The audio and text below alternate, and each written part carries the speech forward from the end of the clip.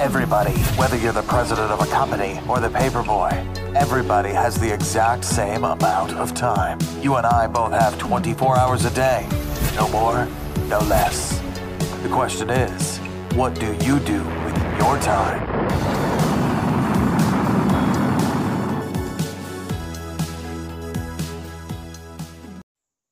Real quick, my friends, go get my new book. It's called The Power to Publish, and it's at the top of the page of zbooks.co at the link, My New Book. And it's going to help you with all of your self-publishing needs. Okay, back to that podcast. Welcome to ZBook's Successful Authors Podcast. And today I want to talk to some of you old dudes out there, because I built ZBooks so that you could build your legacy and build it right. I meet a lot of people and I want them to write a book. I want them to record their experiences for history. So, for example, my father witnessed the firebombing of Dresden. He was born in 1942. And when he was about 2 or 3 years old, he and his father were in Dresden. Now, of course, his father, my grandfather, was in the Wehrmacht at that time. He was a soldier. And there was a lot of moving around, okay, in between 1940 and 45. They were in East Germany, known as East Prussia or West Prussia, around Danzig, or Danzig, now known as Gdansk in Poland. So they had to flee from the Soviet onslaught more than once. If you look at a map, Danzig is way in the east of Germany. So when the Russians came, that was one of the first places they hit.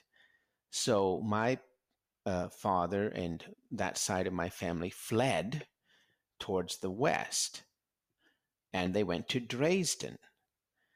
Then what happened was the firebombing, and then the Russians came, and then they had to flee again. Some of my family got stuck in East Germany. Some of them made it to West Germany. But the point is, on that fateful day,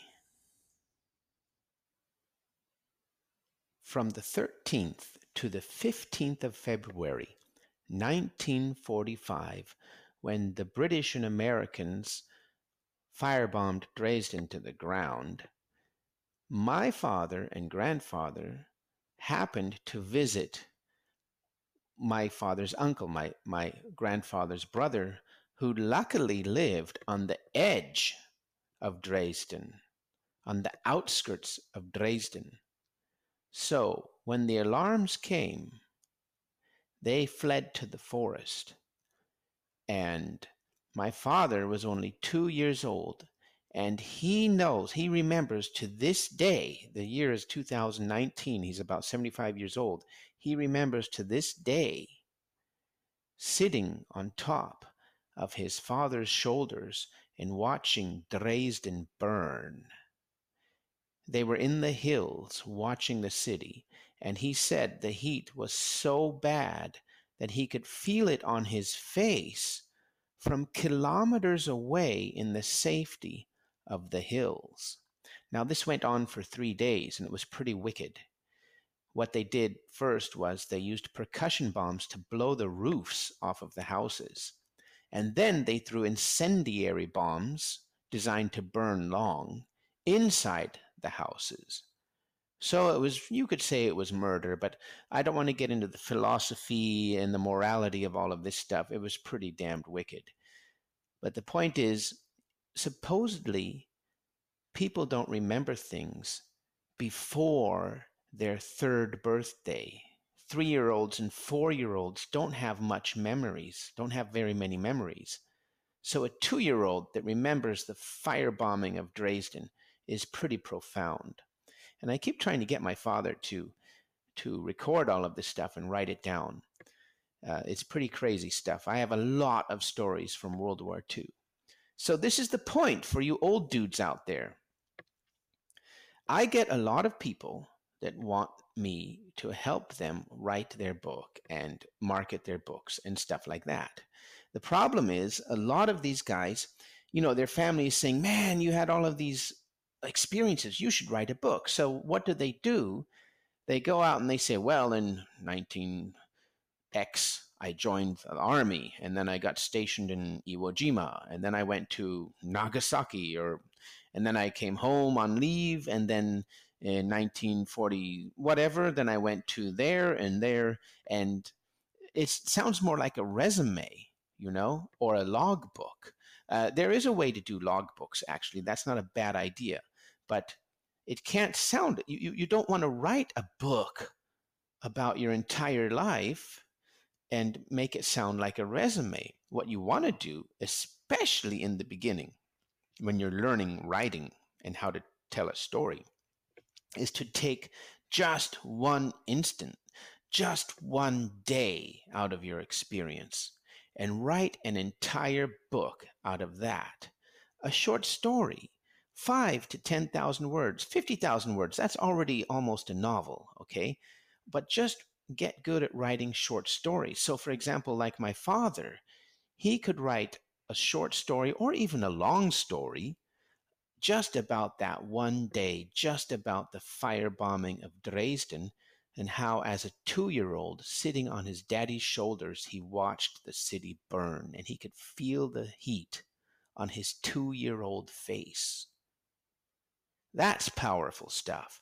That's what people want to hear. That's what the younger generations want to know. Especially, the dudes, man. They want to hear how you in Vietnam killed somebody with your own 2 hands and tasted his blood and all that stuff. Yeah, I know. Sounds crazy, doesn't it? But that's the stuff that people want to know because we don't have that nowadays. And like I've said before many, many times, if you can evoke the emotion in your reader, you will be a best-selling author. So you have to learn not to just write with emotion. I'm not talking about that. To evoke the emotion in your reader. That is a fine art. I cannot teach it to you in a podcast. It's also part of your writing style. Part of this show, don't tell. If you Google that, show, don't tell, you'll find thousands of articles for writers about show, don't tell. Not like saying things like, and he felt bad. You don't say that. You show how he felt bad, how he threw the bottle against the wall, stuff like that. Okay, so that's my number 1 tip for old dudes. Don't write a resume. You can write a logbook style in the first person. So I went to Iwo Jima. My name is X. On day blah of the month of blah, I went to Iwo Jima. That's a really bad example. But the point is, you can write in the first person like a logbook, like The Martian. That book, The Martian by Andy Weir, first person, kind of like a logbook.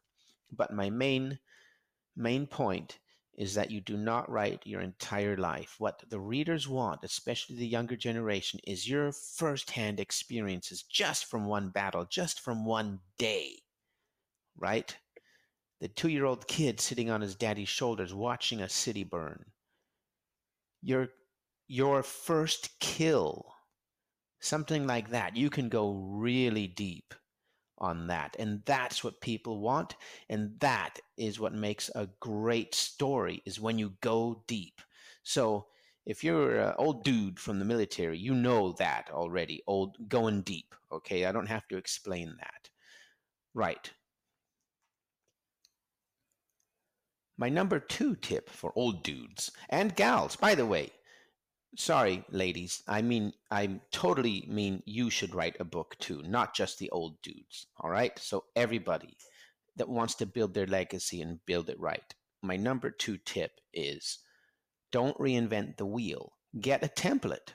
The StoryGrid template, which you can get from me for free on zbooks.co, is a very, very good template to write almost any story. It is very versatile. You can write a short story. You can write a long story. You can write basically any story you can think of with the StoryGrid template. It goes along and shows you which scenes you have to have and helps you put your scenes together. So use a template. I suggest the StoryGrid template. Super useful, universal template for almost any story, long or short. So number one, don't write a resume. Go deep on just one day or experience in your life. Number two, use a template. Number three, make a series. Make a series, 3, 4, 5 books. Draw it out. Like said, go deep on your most profound experiences during the war or whatever it was. For example, with my father, they had to cross the border. They had to escape again from East Germany to West Germany. I mean, he could write a series of 10 books. So that's number three. Write a series, and you should make your first book free. So write a short story, make it permanently free. I show you guys all how to do this on my blog and in my 7-day challenge course, which goes through this whole thing.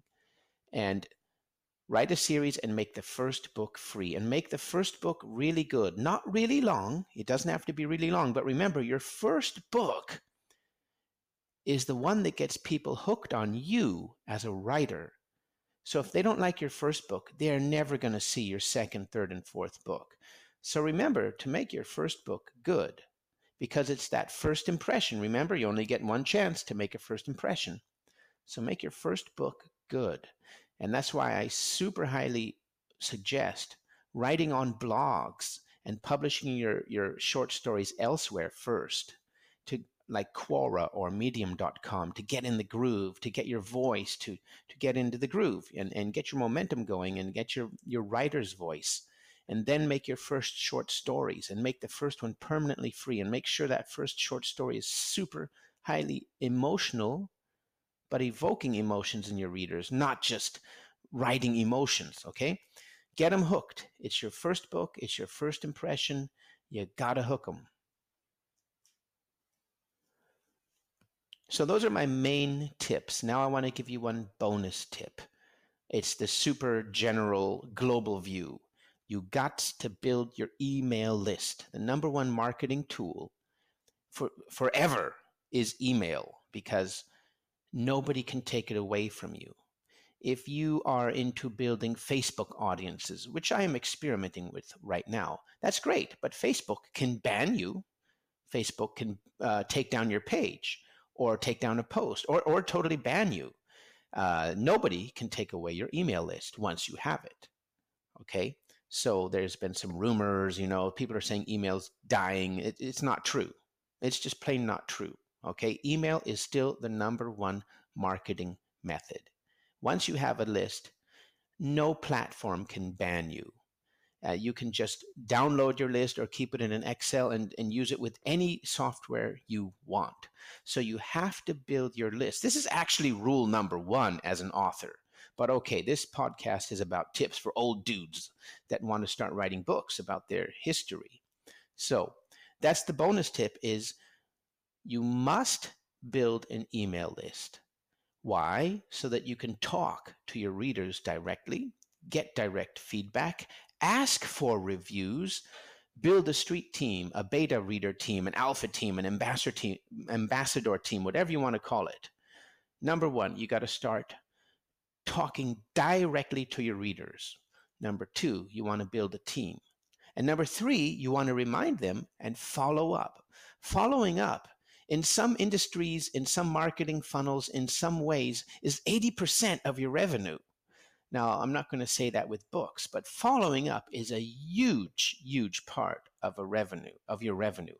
And I also have videos about this, how you can make an automated email sequence to follow up with people who did not open your emails and etc. And I can show you screenshots how I made money by just sending an automatic reminder.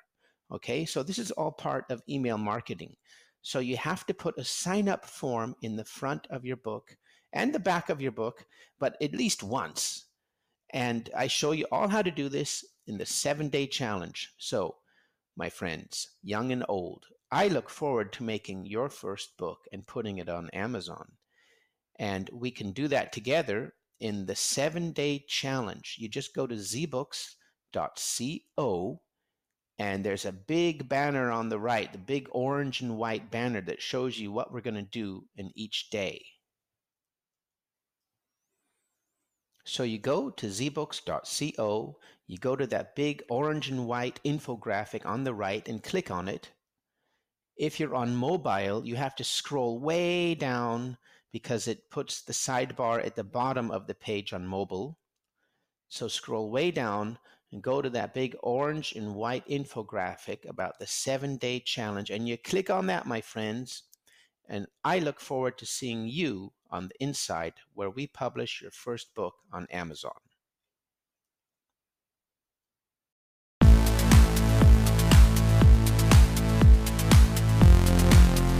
Okay, my friends, if you like that podcast, then remember to go to zbooks.co and go get all the materials to start your authoring career. We have a 7-day challenge every week, so there's no excuse to not finish your book.